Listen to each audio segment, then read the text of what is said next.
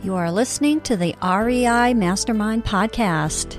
Join JD as he chats with industry-leading real estate experts and professionals. We learn from their experience and uncover the strategies to their success that we can implement into our own businesses, and we can drive immediate results today. They share their experience and wisdom as we build a foundation to our own success. This is the REI Mastermind Network. Well, we have Brandon Cobb on the program here tonight. Brandon, I really appreciate your time.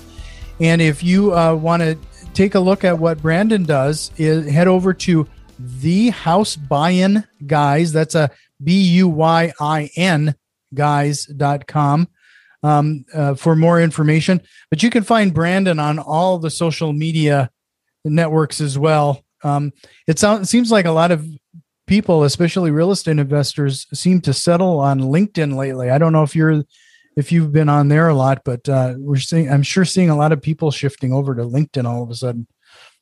Yeah, it's huge. I went to an event, I think 2 years ago, and Gary Vaynerchuk was heading. He was like, LinkedIn's going to be the next Facebook. It is where Facebook was like 8 years ago. Like now is the opportunity to jump in. I've got a profile like way back when I was first job searching, and I think it's still on there. I might have updated a little bit, but yeah, I think there's huge opportunities in LinkedIn. Yeah. And in fact, there was an announcement for LinkedIn just this week where there's even like, you can now upload a intro video of yourself, like a little intro card. I mean, they're really sliding into things pretty heavy. And then with Microsoft acquiring them, it's pretty crazy how the advancements in LinkedIn right now. But everybody, make sure you check that out. And again, it's the House Buyin Guys, and we're going to cover quite a few different things. But I always like to have an idea of like where you started off, because I know that you've done over 40 transactions now, which is pretty advanced compared to a lot of people. Most people are inching by maybe one or two a year. You've exceeded 40. A lot of those are fix and flips, so we're going to get into some of that. But how did you get into real estate investing? Yeah, I mean, we're now we've scaled up to about 40 to 50 transactions a year. But yeah, there was a long way until up to that point. We've done well over 100 plus deals. And the way I got started was in medical device sales. So I was orthopedic guy selling knees and shoulders. I was in and out of hospitals and surgeries all day and working, insane hours. But I was young. I didn't have any kids. I didn't have any wife. I could do that and afford to do that. And one day, it was a Friday, mid-June in the summer, and coming off of what I thought was a pretty good day. Almost had a new surgeon on board, and my boss wanted to meet for coffee, and I sat and we met at Starbucks, and that's when he let me go. I was completely thrown off course because, I just got this like reward the previous years for doing an awesome job in sales. They hired me an associate to help out with the business. And so I was kind of blindsided by it. And luckily, my income was decent and I lived below my means. I saved my money. And so when I got let go, it wasn't like I was in an immediate position to go out and get another job. And I said, well, let me give myself an ultimatum. If I don't make any money by December, about 6 months, doing some kind of entrepreneur thing, don't know what it's going to be yet, I'll go back and I'll get a job. So I started doing tons of things. I started going to real estate events. I think I started like an own blog. I tried to start like a course on how to break into medical device sales. So I was all over the place, but I knew real estate had something that always kind of had like an itch and I wanted to scratch it. So I started networking. I knew that I didn't know what I didn't know, and I needed a partner or find somebody, a mentor to help me out. And Lord and behold, I met this guy, and he taught me a couple things, and we partnered on one deal. And that income from that deal, that first flip, I'll never forget it. It was like an hour and a half away. I was waking up at 5:30 a.m. to drive down there and manage it. I had no clue what I was doing, getting contractors off Craigslist, didn't know what a good tile job looks like, but ended up pocketing a pretty good return after that. And it was like 3 weeks left before my ultimatum. And I was like, well, crap, I ended up making some money and I hit my goal, and we just reinvested all the profits back in the business and just kept scaling it. And that's how we got to where we are today. Wow. That's interesting. So, That's really calls out the importance of finding somebody. You went through that networking process and finding that mentor. Mhm. I mean, that had to have been a pretty drastic change. Like talking about, that's a great way to accelerate your business, is finding somebody local that knows the business.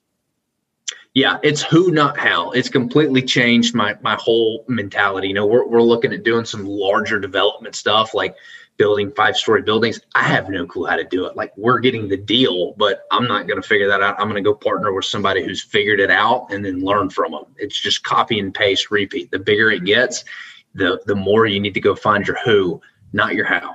Yeah. No, it goes back to, we got kind of I have a mantra on this show. It's you can either put in that 10,000 hours and become that expert, or find somebody who's already made that investment and learn from them. I mean, it's really a great way to not only scale your business, but your network and everything. Yep. There is something really true about who you hang out with. You start to.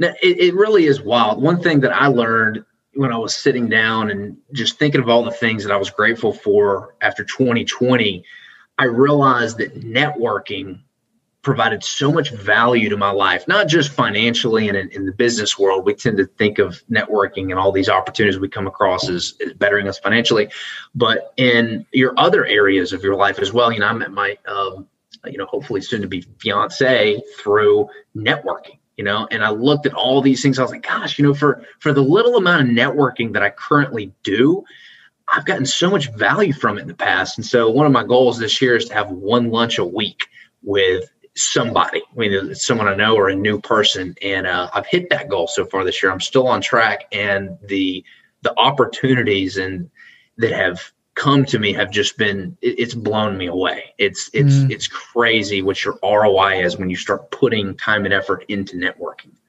That's really interesting. That two things that you've said there is, one thing is that you took a moment and reflected on 2020. Is that something that you picked up recently, or is that something that you've done for a while, is reflect on the previous year? Probably started it 3-4 years ago, and it's a tradition at this point. I just turned 30 years old in July, and so I tend to sit down and go, all right, well, what did I learn in my 20s? What were my biggest takeaways? And so, I'll do that every 5 years or so, sit down on my birthday. But yeah, every year I look back and I analyze things through my body, being, balance, and business, those 4 categories, and how am I doing in each of those 4, and which one needs work. And I'll try to lay out a game plan to take each one to the next level. Wow. That is a lesson right there. So if you guys picked up any hint or clue on what to do, I mean, you should really take Brandon's advice on that. But the other thing that I noticed that you said too is I found that it's interesting that you selected having a lunch with somebody different every day, like once a week. Mm-hmm. A lot of people see goals as something that is measurable, whether like in dollars or deals done or something like that. That's really something to be said for putting that down as a goal. I think that's something that a lot of people would miss. Yeah. And I see why nobody connects the dots. It's not, we live in a world where there's so much stuff bombarding our brain every day. We've got email, text messages, TV, screens everywhere we go, billboards, radio. I mean, until you stop down and think, all right, what are the great things that have entered my life and how did they get there, and really think about it and trace it. It's not until you connect the dots that you make the connection. And then you've got the next step, which is actually doing it, right? Mm-hmm. Bill Gates could give you all the plan to becoming a billionaire, right? He can give you the secret formula. Not everybody wants to do that, right? So it all comes down to first being able to identify what was the reason for all these great things that I have. And you can't do that unless you sit down and think about it. And then how do I go about bringing more of that in my life? And that's where the discipline comes into play. Sure. Well, let's move into the some of your real estate investing then. I know a lot of it is rehabbing and fix and flips. Like, how did you decide on that niche? I mean, most people kind of start into real estate investing in wholesaling, frankly.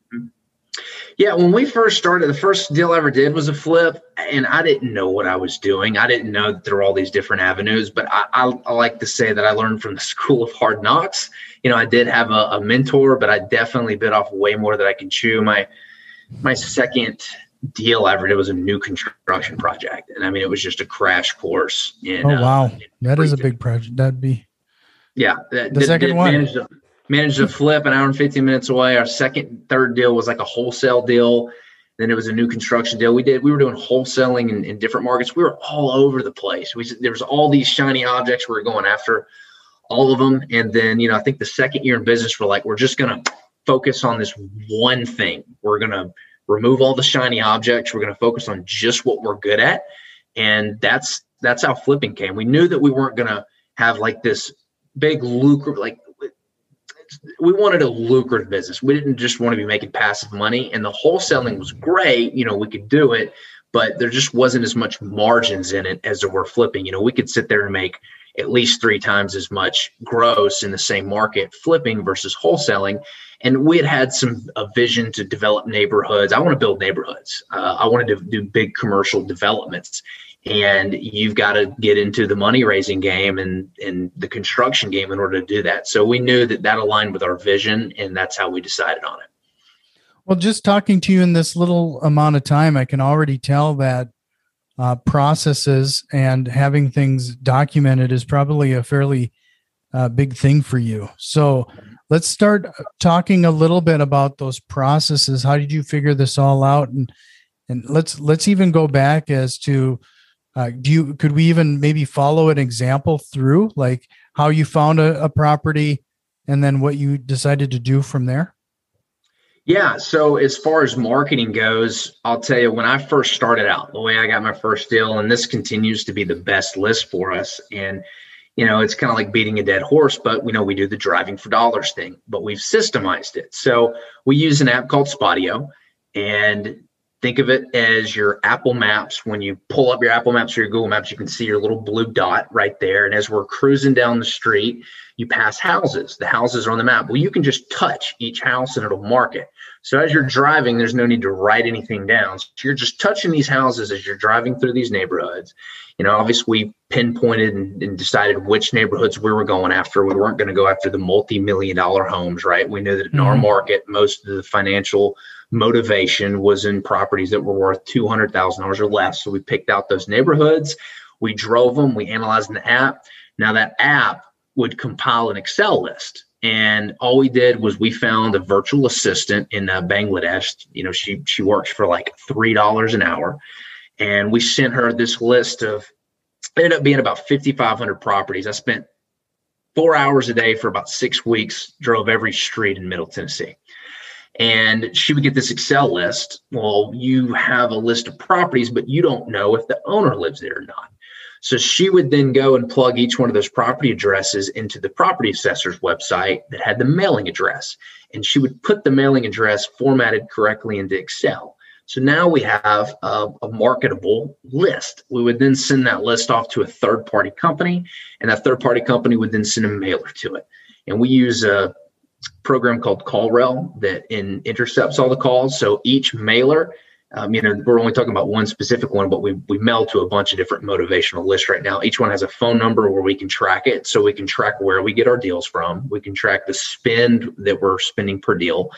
And that's how we know 6 months later after we're mailing something, hey, if this list isn't working, but this one is, let's take the dollars we were spending on this list, remove it, and plug it into this and double down on it. So that would be an example of a system, how I'm not having to do all the work, but there's some front-end work involved, but everything else is automated once it's done. And that's how I recommend people get started, quite frankly. It by far has continued to be the best list for us. Yeah.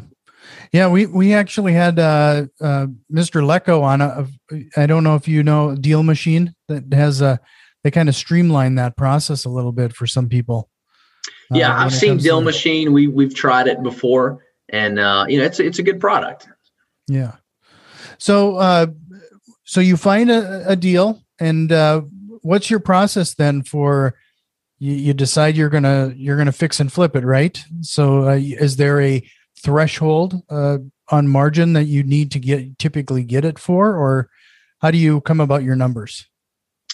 So for us, it's all about a risk standpoint. We like staying in that under $350,000 price point because that's affordable housing in my market. It's extremely low supply and it's flying off the market. So there's a lot of risk mitigation there. We select that price point because when COVID happened, we didn't feel anything. The higher price stuff started cooking. So we want to make a minimum. I mean, this is minimum 10% of retail. So if it's a $300,000 home, we need to make 30 grand off of it. So we want to factor in a 10% market dip if it happens. So we just lose a little bit, not, lose our shirt because our margins are super low. As far as how we systemize it, we've got a rehab calculator. So all my sales rep does is he just goes in and just plugs in numbers and it spits out all the repair numbers that he needs. And at the end of it, it automatically calculates the interest rate, everything. I mean, it's really simple. Just go and build out your own guide. I could even post mine on your website if you want to, so people have access to it. But it basically gives my rep a quick maximum offer with the sellers to go to. And that's basically how it works. That's how we come up to it. It's pretty easy. Sure. No, that's really generous of you. If you wouldn't mind sharing that, I'd love to share that with the listeners. And in fact, the website itself, because it's a podcasting host, it wouldn't be there. So, but if everybody finds me on the Patreon page, I'll try to get it over there. And then, but again, I wanted to remind everybody to find Brandon Cobb on all of the social media networks. Don't be surprised if people hit you up through Facebook Messenger or something now. But also thehousebuyinguys.com. So with all of that, so you're finding the properties, you're going through the rehab. Is there typically a window that you try to get everything rehabbed within? Because I know you've even had extremes, right? I saw at one point you had a 70,000 plus rehab and you pulled it off in 10 days. Yeah, that one was crazy. It's not typical, but I really wanted to challenge my team and show them what was possible, right? Because they didn't think it was possible until they actually see it. So we stacked all the contractors on top of each other. And I'll kind of go into a little bit how we did that. So I think that would be something that your listeners really, really might like.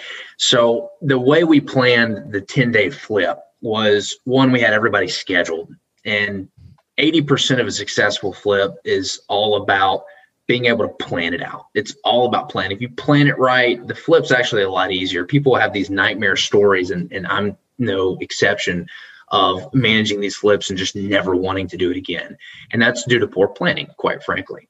So we had all these steps lined up, and we had the contractors stacked, and we use a Gantt chart, and anybody can go look at a Gantt chart. But imagine you've got all your trades laid out in an Excel sheet from top to bottom, and each trade has a designated number of days they're working. And as you go down the list, you make sure you order the trades from start to finish. So if the drywall is ending this day, you know that your painter needs to start this day. And we bid out the Gantt chart so we can actually see everything, and we communicate that with the contractors, and we show them, like, hey, here's the expectation. If you're late, you're going to push everybody else back. And here's what we're trying to do. And we try to get them hyped up about it. We brought some cameras out. We did some fun stuff, fed them every day, did meetings. But the next thing we did is we have a printout that shows, it's a packet. And that packet has every single fixture in the house. It has every single color and where it's going. So the trim color, the wall color, the exterior color. It's got, the shingle type on there. It has, the layout. So we use QB Casa is the app that we use. And you literally can just go in and scan every wall in the room, and it builds out a floor plan. So literally I can give this floor plan, this guide, this packet to a third grader. And the third grader would be able to, okay, the walls are going to be this color. Okay, we're going to use this type of spindle on the deck. Oh, okay, the light in this room is going to look like this. So it has everything. It takes time to build these things out, but it's going to save you so much headache when you do, because your phone's not going to be ringing every day with the contractor asking you what to do. You've communicated it to them in a packet. So between the Gantt chart and scheduling and having that design packet built for the contractors, and then having clear scope of work built out. We use an app called Flipper Force that automatically templates out the scope of work. So I don't have to go in when I'm doing a roof and rewrite every single roofing job, the scope of work. It's templated out in Flipper Force. So you literally just delete the lines that you don't want, and you go, and it's already templated out for every single trade. So you just go in and make the edits, and you're pretty much good to go. So that's huge right there. Having a clear scope of work before you start, having your schedule and your Gantt chart built, your contractors contract signed, and then having a design packet you can give them. If you do those things and you're currently not, it's going to completely change how you flip houses. So, that on its surface, that sounds a bit daunting, but frankly, with as many flips you've done here now, with your experience, since you've moved to this type of process, how much time do you believe that alone has saved you going through that planning stage before the flip? I don't even see the houses anymore. I mean, I don't. Time's relative. My time's spent doing other stuff. I'm still busy, but doing other things, bringing value-added stuff into the company. We're trying to, go into apartment syndication, do some bigger developments. We're doing a ton of new construction this year. I'm not involved at all in that planning process anymore because I, created it, but then I systemized it so that my team can follow it. Every position, I've worked every position in my company. I've answered phones, I've managed projects. And as I'm doing that position, I'm building a guide and I'm documenting out every single task that I do. And I'm giving a tutorial on it. So when I hire that person for that role, I can then plug them into that guide and they know exactly what to do. And I've done that with every position, and I do it with my current position. I'm hopefully going to be hiring a COO in the near future to, run most of the operations. And I've got a guide. Every single thing I do is documented and processed. And so if you're currently not doing that, you need to start doing that because you want to replace yourself, and you can't replace yourself until you've systemized what you're currently doing. Wow, that is a lesson right there. I am. You designing and going through this process and systemizing it and putting it into some sort of process oriented. I've been through a number of fix and flips. And if we would have taken the time, as you're suggesting, early on, we also have a lot of these systems in places now, but I can't even tell you the amount of time and headaches I would have saved if I would have started right and tried to at least start to establish some sort of framework early on. Mm-hmm. Because you'll find out is when you're getting into fix and flipping that first time, you're revisiting the same topics over and over and over with different specialists, whether it's the drywall people, the painters, the plumbers. I mean, you might be talking to different people, but you're talking about the same stuff over and over and over again. Mm-hmm. And to have a packet like you're saying is that is a game changer in itself. Because like you said, frankly, my expertise is going to be talking to potential sellers, trying to find the next opportunity versus spending 30 minutes talking to the painter that they need to use agreeable gray again. Mm-hmm. Yeah. So no, that's awesome. So, when you're talking to do you talk to the sellers directly, or do you have a sales team now that does that for you? I have a sales team, but that's what I was doing. A tip I'd give people often ask, who do I hire first? And I think the correct answer is, who do you hire last? And the person you hire last is whoever is in your position. So figure out what you're best at. For me, I was best at sales. So that was the last position I hired for because I was really good at it. So that's what I recommend people do. If you're at the point where you need to start hiring, figure out, who you're most in need of, but make sure you don't hire the position that you're best at or the one you enjoy most. Hire that last. Yeah, no, that's a great lesson too. In fact, I'd go as far as saying hire out the things you don't like to do first. I mean, if you find something miserable, those are the things that are usually procrastinating on, and you keep pushing back to do stuff that you actually do enjoy doing. But that other stuff always eventually catches up to you. Yep. Yeah. So with everything you've learned now, you're doing 40 transactions a year. You pretty much have the same partners as you had from the beginning, or are you a lone wolf on this? Yeah, same partner from the beginning. It's just worked out really well. I personally hate construction. I don't like anything about managing contractors or shopping at Lowe's or any of that stuff. He's really good at it. He's helped systemize and scale the construction services. I'm a sales and marketing guy. I enjoy going out, finding the deals, managing the sales team, and keeping everybody accountable and creating KPIs, key performance indicators, and holding people accountable to those. I enjoy doing that. So we have our strengths and our weaknesses, and he's really good at what I'm not, and I'm really good at what he's not. So it's been a really good symbiotic relationship.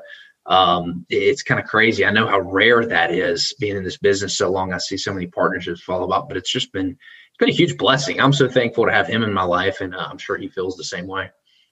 I think one of those things that I've really noticed just in our time together here tonight too, is that early on you treated this as a business, which I think is frankly, sadly rare. A lot of people they see this as maybe a side hustle or something that almost a hobby like, versus you're talking about processes and making everything systematic and systems and project management and everything that I think a lot of people don't take a moment to actually treat it as the business that it is. Yeah, you have to. If you don't, it's going to be really tough to make money, quite frankly, because it's very competitive. You got to think, if you think this is just a hobby, you're competing against people like me, people like you. This is your livelihood, right? You feed your family through this. You take it very seriously. So if you go into something thinking it's just going to be kind of like a side hustle, it's going to be very difficult for you to make it, quite frankly. Can you do it? Yes, absolutely. It is possible, but you're not going to have any kind of consistency. Right. And unfortunately, you're talking about fix and flipping, and before we hit the record button, I run into a lot of people who see fix and flipping, and it's romanticized through HGTV and the DIY network, and they do things. It looks like they do it in a weekend in 30 minutes. I think there's just a lot of misunderstanding when people jump into this type of thing. Yeah, well, it's TV, right? So it's designed to entertain you, not give you the facts. And the facts are that those people on the TV show are not actually doing the work. They get out and they put the hard hat and goggles on and slam a hammer in a wall a couple times, make some holes, and make it look like they're doing the work. But you've got a whole crew of contractors behind them that are doing the work. And a lot of people think it's really easy. They can do it, and then they get in the work. I mean, I don't know which way to swing a hammer, quite frankly. I'm not very good at construction. That was probably to my advantage, because it forced me to not do the work myself. I was required to go find the who in order to accomplish that.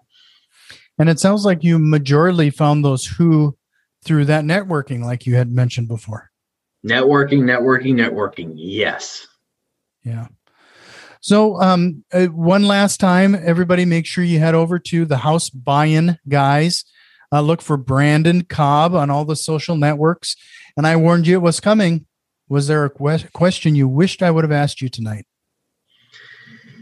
What do I wish I had known when I was first starting out? One, the one good thing I did correctly was I went and found a mentor, right? A partner, somebody who already had the knowledge that I was looking for. I did that. That was really smart. But I would also warn people, I burned through a decent amount of savings while I was doing this in the beginning. Don't use your own money. There are tons of ways to go raise money for real estate. start from the very get-go with the rule that do not use your own money when starting out. I use my funds for, like my first flip, and, those can get tied up for a while. You need them, then you have unexpected repairs.